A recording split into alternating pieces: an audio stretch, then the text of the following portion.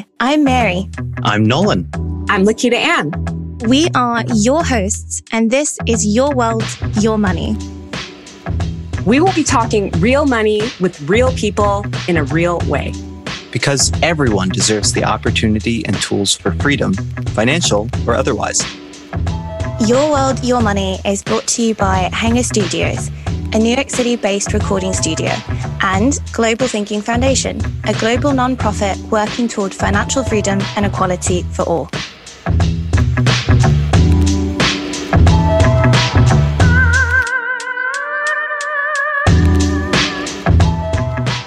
Hi, everyone. Welcome back to Your World, Your Money. This is Nolan. Today, we will wrap up our entrepreneurship mini-series with a conversation on all things finance for small business entrepreneurs.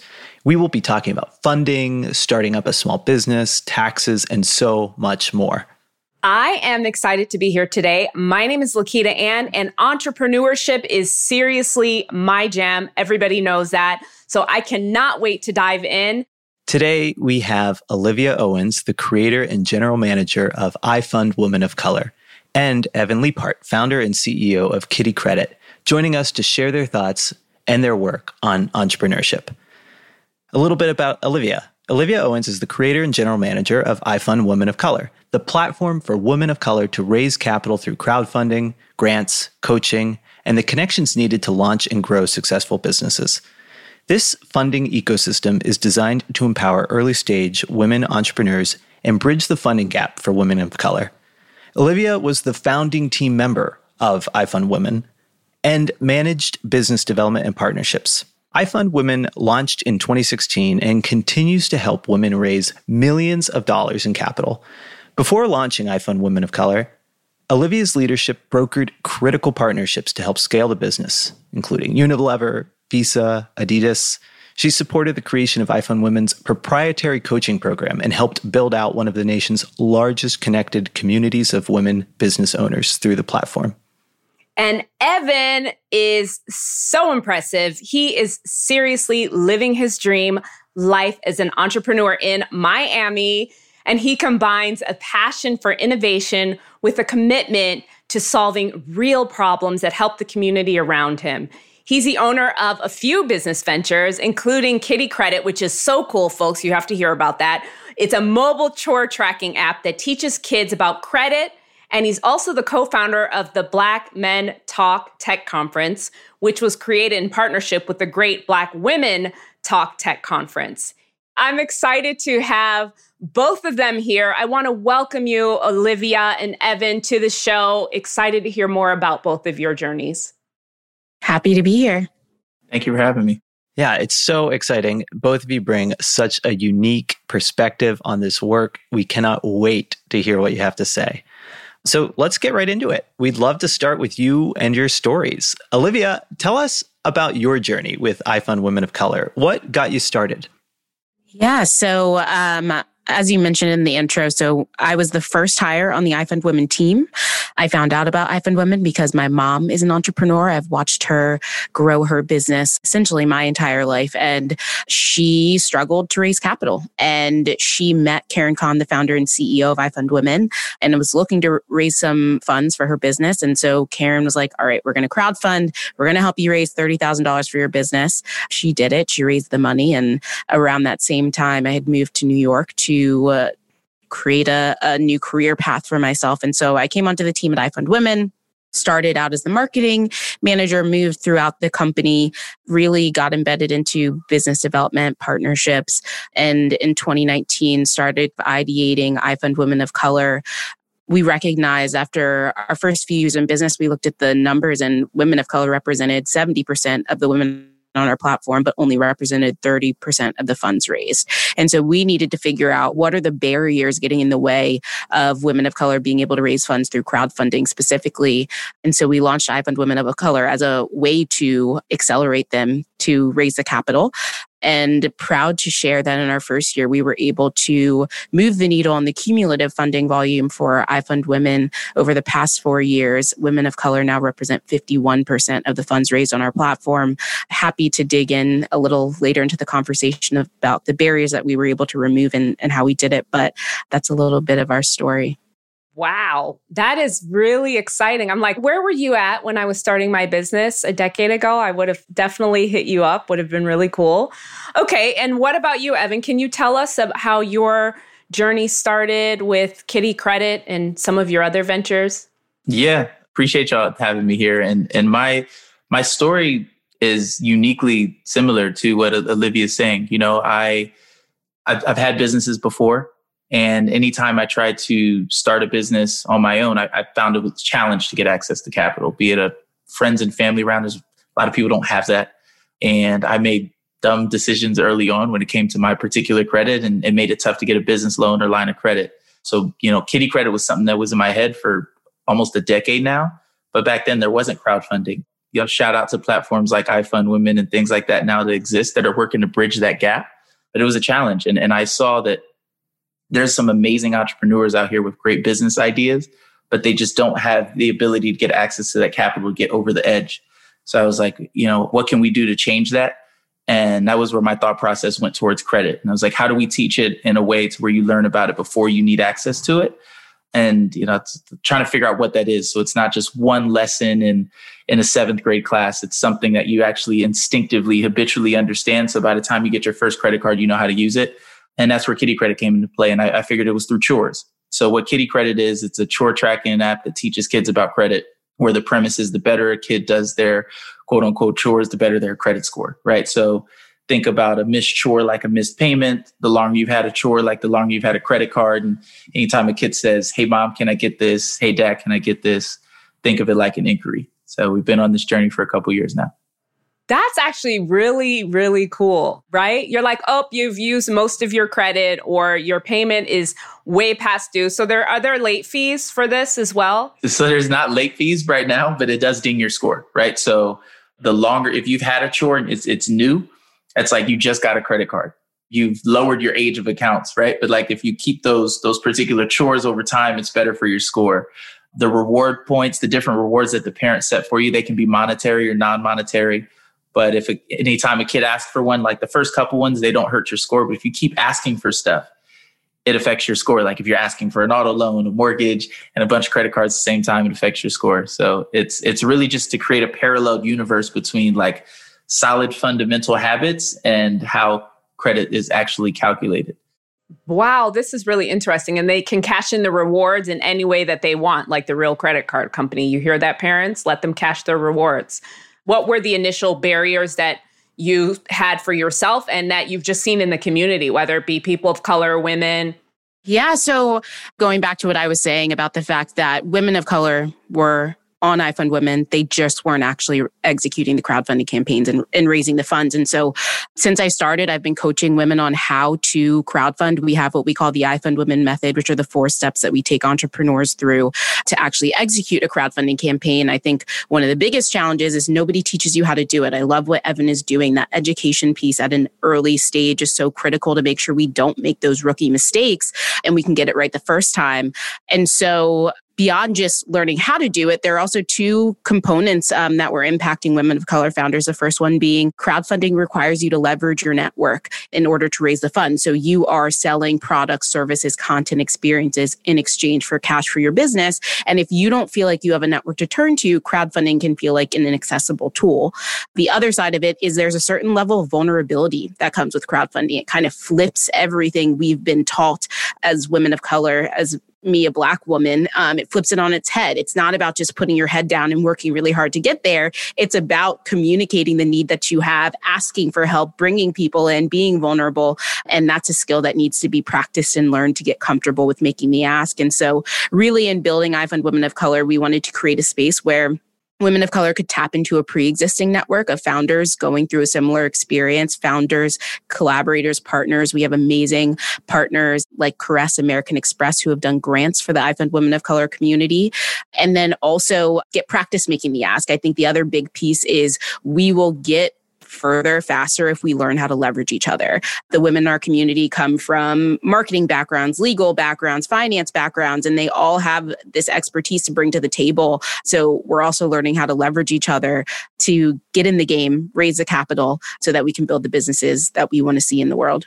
Very impressive. Very interesting. Okay. I like this idea as well about when you speak about crowdfunding and the network, because that's what's also important. People are just thinking, oh, great, I'm going to put up this crowdfunding, just this campaign, and it's just going to fly. But that's not true. The network and people are what help push this along. So I really like the way you are actually connecting them and giving them their first push, because everybody needs that first push to get like, okay, I'm still at $5, right?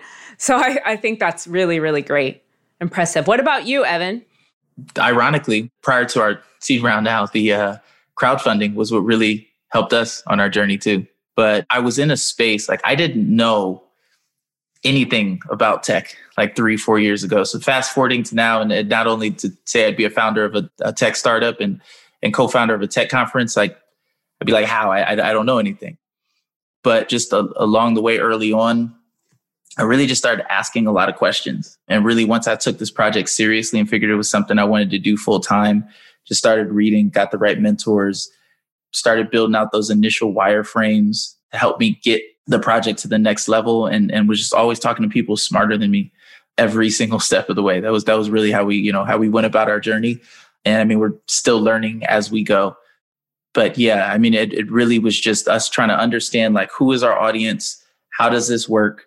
We think it's a cool idea, but we need to validate it first. And each step of the way, we keep hearing like, no, this is needed, but you need it to do this. And the product just grew up as a result of having the right village around it.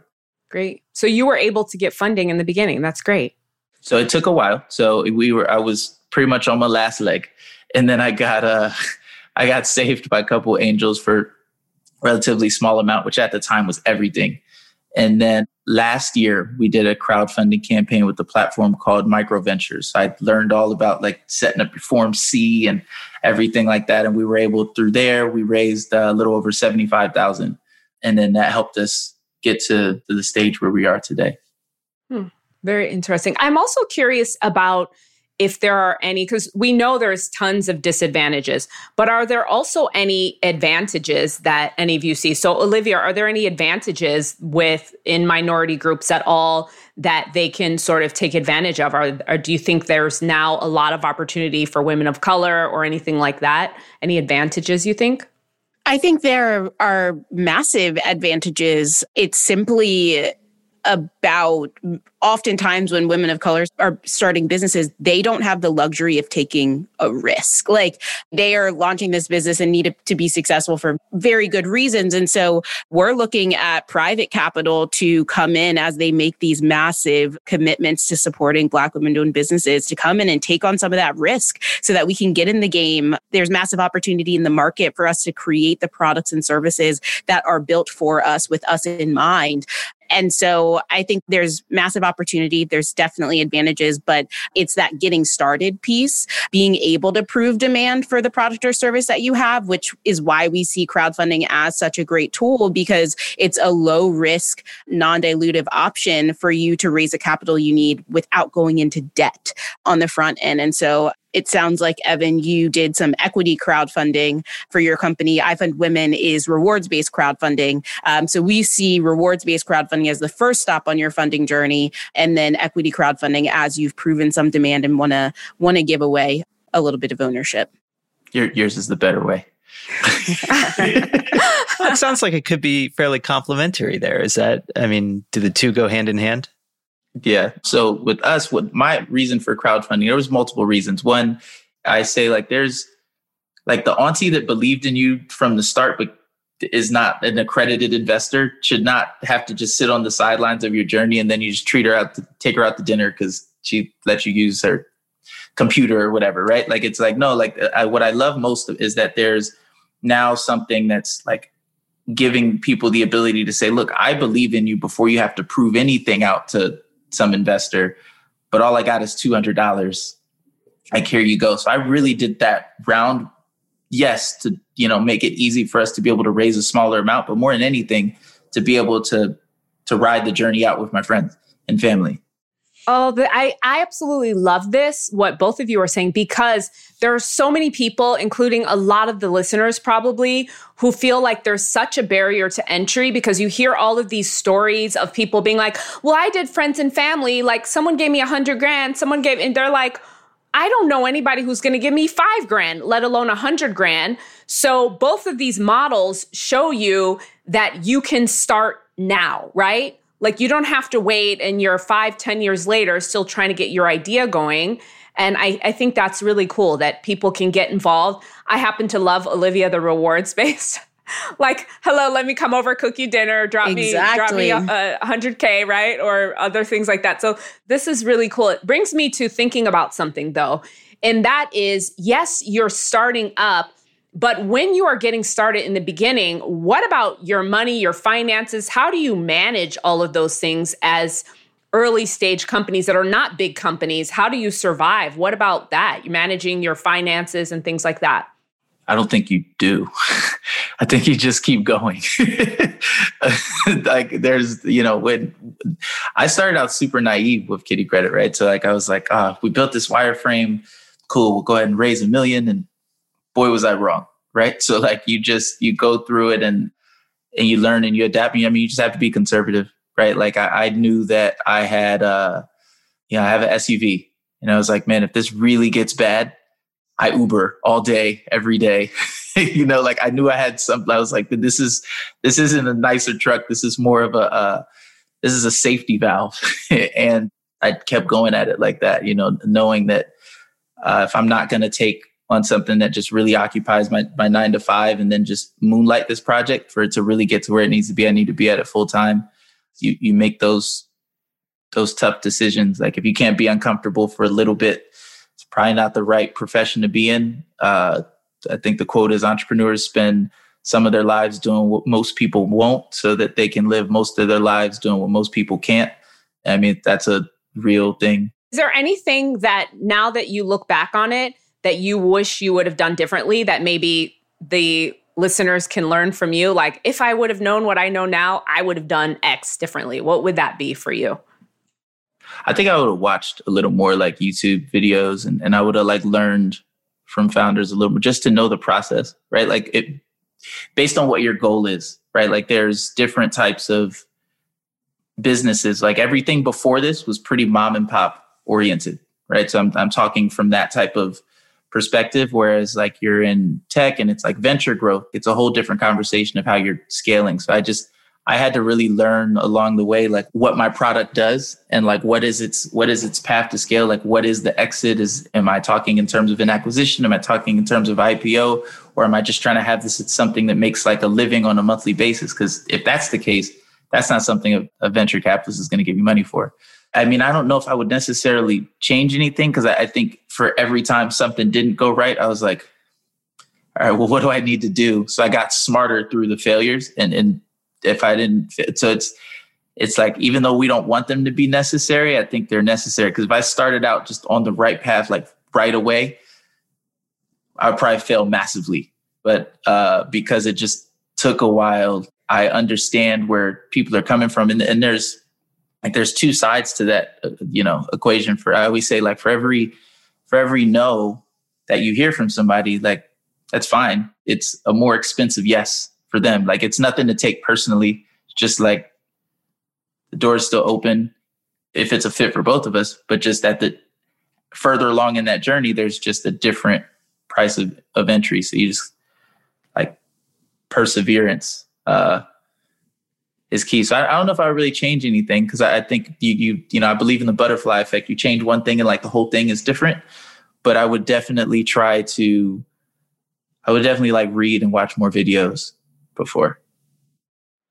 I love that. The whole learning through failure is, I think, so crucial for entrepreneurs and to embrace it, right? Like it's impossible to go through that journey without experiencing some failure along the way, and the ability to bounce back up and learn from it is, I think, pretty integral to the likelihood of success there. And you touched on this too, the importance of learning from others. And I think that hits on like why a peer group of folks that you can lean on and learn from is so important. So Olivia, your experience in iFund Women of Color and building this important peer group for entrepreneurs, what are some of the learnings you've had or you've seen from others in terms of how small business owners, minority owners of color, solopreneurs, how have they manage their finances in sometimes really difficult situations? And what are the best recommendations or learnings you come away with?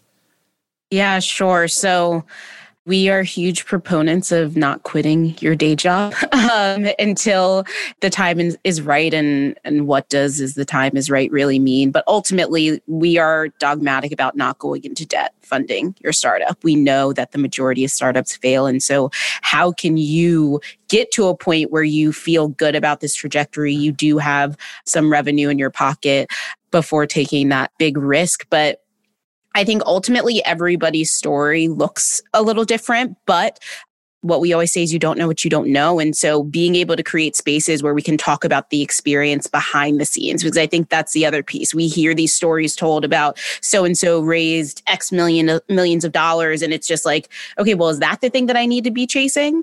But the first coaching call that we have with our entrepreneurs is my capital plan, even helping them understand that fundraising is a journey, an ongoing one. And based on your long-term goal for this company, what are the different funding sources that you should leverage? Is this something that you're looking to grow and scale really quickly? Or is this something that you want as a legacy for your family? And based on that desire, that's going to help you determine which funding source makes the most sense for you. And then also understanding how much do you need to raise right now? We see entrepreneurs come on our platform, launch a campaign with a $100,000 goal, but they haven't even built the prototype for the product yet. And it's just like, okay, well, how much do you need to just build the prototype? Then you can get people to test it and see if it actually works and move from there. So maybe your goal is something more like $30,000 to be able to make that happen or whatever it is. And so I think the biggest piece is understand how much you need to raise right now. Don't get caught up in kind of the unicorn stories that are out there, because they all had to start somewhere with 5, 10K to get it off the ground. And then also, as Evan mentioned, just learning, asking questions, hearing from people, and creating the safe space where you can ask the quote unquote dumb question that you just don't understand about venture capital. I think we've done a really great job of creating a space where founders are able to be vulnerable about what they don't know, because without that information, we're going to create these ceilings on ourselves for only how far we can go based on what we know. And then just paying forward the learnings. I think that's been a big piece of people being really willing to share, like, well, this is what happened to me. This is what I wish I hadn't done. But I also agree with Evan. iFund Women is our founder's second startup. They had so many learnings from the first one. iFund Women wouldn't exist without that failure. So we're big on failure too. Yeah. And you said something about them understanding how much they need to raise now, but a lot of people don't know how to even go about that. So how do they understand that? Is it based on maybe they think about their minimum viable product, or what would be like a couple tips that you would give the listeners to understand to get to that point of how much they need to raise now? Yeah, so much of it is research. It's looking at, okay, if building an app is the first thing that you need to do, what are other apps out there that are kind of similar to what you're trying to do? Talk to developers on how much they would charge you to build that thing. Looking for tools where maybe you might be able to do it yourself. One of the platforms that we coach on is Bubble, which is a no-code app. So maybe you're able to build something on a lower scale. Ultimately, you're trying to get people onto the thing to use it and test it out and see if it's something people are interested in. So finding those ways to Scotch tape it together. And oftentimes it takes less than you might think you need, and just figuring out what that V1 looks like at the very core level. What are the minimum things that you need this app to do to get it out there and get it to work? But it's just having conversations, asking people, saying, hey, this is my idea. This is what I think I might need for it. What do you think? And it's being able to build those relationships with people who will give you the honest answers and not just try to take your money and string you along. Yeah, that part for sure. And just talking about what you have been building specifically, are there any sort of learnings that you specifically, not from the entrepreneurs you help, but that you've really learned along the way? Yeah, I mean, I'm definitely interestingly positioned as an entrepreneur inside of iFund Women and building iFund Women of Color. I have the luxury of having the bigger platform where we've done this once before. We understand the ultimate need, and serving women of color just looks a little different. But being there from the early stages of iFund Women, we started as simply a crowdfunding platform for women entrepreneurs. And as we got crowdfunding working, we built the method to teach them how to do it. Then we recognized that they were really hungry for coaches. So then we were able to build out a coaching platform to give them the deeper education. But at the core level, it was about like, okay, how much do we need to spend to build the base crowdfunding platform to get beta customers on using it? And then the company has grown into multiple products from there. But at the core, it was just getting the capital that we needed to build the crowdfunding platform. There's just so many things, right? When you're starting a company of like, you want to be focused on the product, you want to be focused on the business plan. And there's just all these other details that come along and take up so much of your attention. And so I'm really curious, like Evan, in your story, like how did you manage just the nuts and bolts of working through all these things? And Olivia, if you've seen any success in terms of the peer network of how to share resources in terms of learning how to do this stuff, how do you like solve taxes when you're a business owner like that? No one goes to school for that, right? You just got to learn by doing. So yeah, Evan, what's your experience been?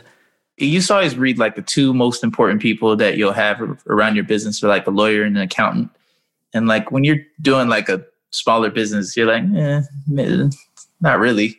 But then like as you're thinking things through, it's like, man, I really do need to make sure that we're on top of our books and our taxes and just don't try to be all things in the business. I know they say you're supposed to wear all the hats, and yeah, you are, but like just to at least know enough. But like, if you don't feel like doing the taxes, don't. What I mean by that, before that, like is like a quotable, is find the CPA or like find your bookkeeper that can do all of your end of year stuff, and then like and then be able to make it essentially plug and play to whoever your tax preparer is, or maybe that's your CPA themselves.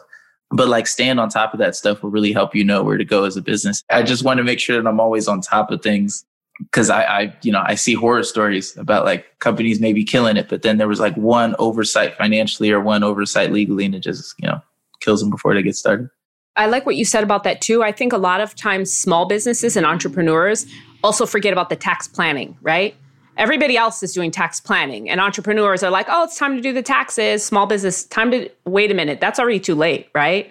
You needed to be doing tax planning. After that, it's like they're filing your taxes and you might be in big, big trouble. So I would just suggest really planning things out. What about you, Olivia? Any feedback? Yeah, I mean, from the personal side, it's just like I started as a freelancer at iFund Women. When I first got started, had no idea that you needed to be reporting quarterly and got screwed. So it's just like tapping into the resources that are out there. I think that's the biggest thing. I don't think we've ever had more resources available in general than now. And there are so many groups, like there's a group, Freelancing Females, where you can go in, and had I gone in there and said, hey, what do I need to know from a tax perspective so that I can anticipate it? That's huge. And that's why at iFund Women coaching is so core to what we do. We do free workshops every single week. We do workshops on how to be thinking about your taxes, how to build a team, all of those different mini components. We know you can't be an expert in all of it, but how can we give you that base level foundation you need so you can step into that area of your business with confidence? That's what we're here to help you do. But mistakes are going to happen. It's inevitable in this journey, but asking for help is key. Don't suffer in silence. Be willing to admit what you don't know and get the help that you need so you're not screwed in the long term. Great. And that's nice that you have the workshops to help. So how can people partake in that? Are these people that have a membership, or how does that work if a listener is like, I need to come to the workshop? Yeah. So all of our workshops are free. If you go to ifundwomen.com/workshops, you can register all throughout the week. Free education, which I love this. Whenever I hear just free resources and education, I feel like there's so many between YouTube, between what you're doing, there's so many opportunities that you don't have to be in the dark, folks. So I like that a lot. I would love to get both of your advice on how you see things changing from the early startup phase to that growing the business phase, in terms of just what's it like to lead a company? What's it like to manage the cash flow and dealing with the other financials? Yeah, I mean, it just seems to me that there's a big difference between those like early days when you're like just getting started, taking all the risks, and those like, oh, okay, now we actually have a company to run and continue to grow. What's that change like? Evan, in your experience, was there a difference between the stage you're at now versus, when you first started Kitty Credit? Yeah, just looking at like a payroll and being like, man, I'm giving health benefits. This is cool. It's like a little small win. Like people want to work here. This is dope. But I would say to kind of go back about like that when you're raising money, like really understanding your numbers, I really have to understand them now, so I know specifically where every penny is going. If we were on that particular line item, we're able to save, or if we're going to go a little under, and like making sure like everything is allocated, because it's just there's a larger sense of accountability. So like you really start to feel the weight of things on your shoulders.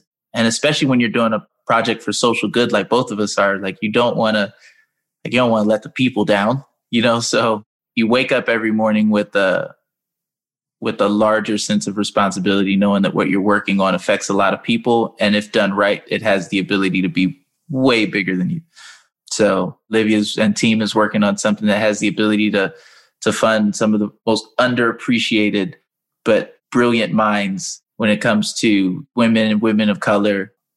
And for us, it's, educating youth so they get a chance to start as an adult with like the best chance possible to succeed. And the one positive thing about a credit score is that number is one of the few things we have in this country that's an equalizer. Yeah, more people around. And just, a greater sense of responsibility because, I want to see this work for the betterment of society.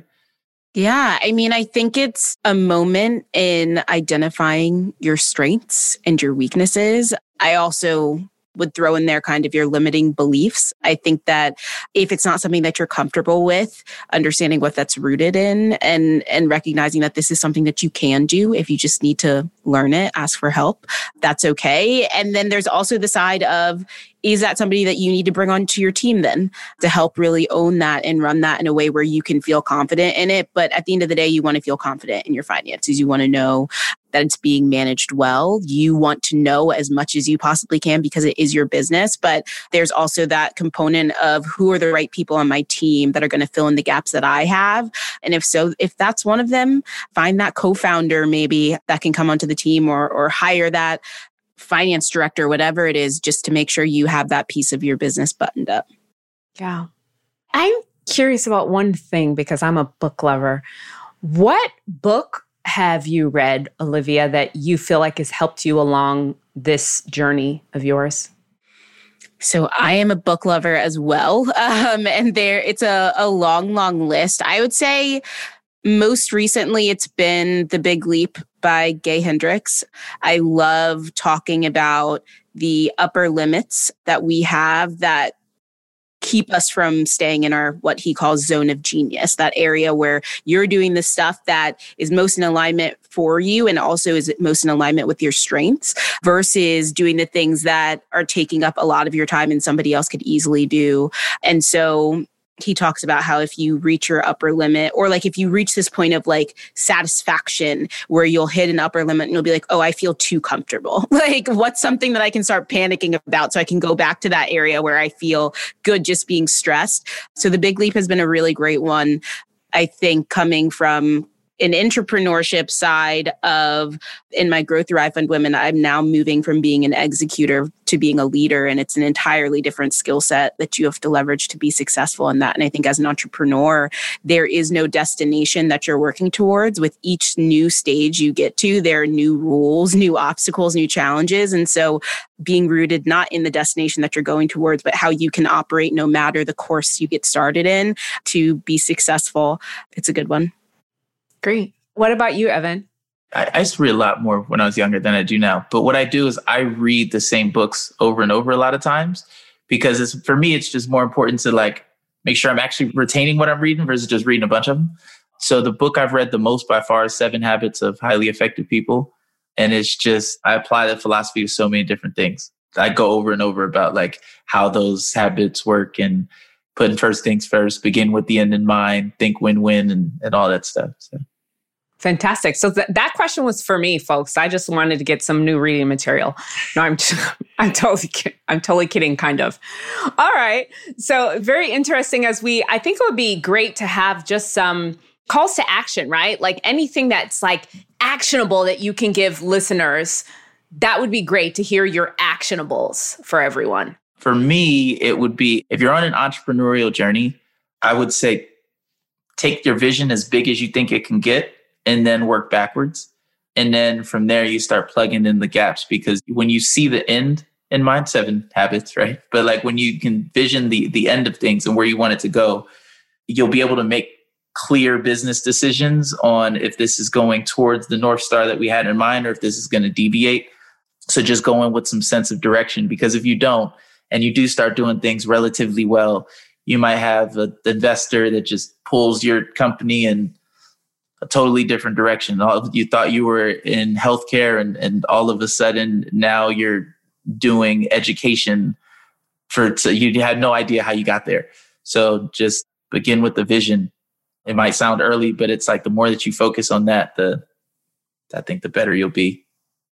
I love that. I think some more tactical things that I can offer is leverage the resources that are out there. So with iFund Women, if you're a woman of color, we'd love to have you apply for iFund Women of Color. Just go to ifundwomen.com/WOC. I already plugged the workshops, ifundwomen.com/workshops.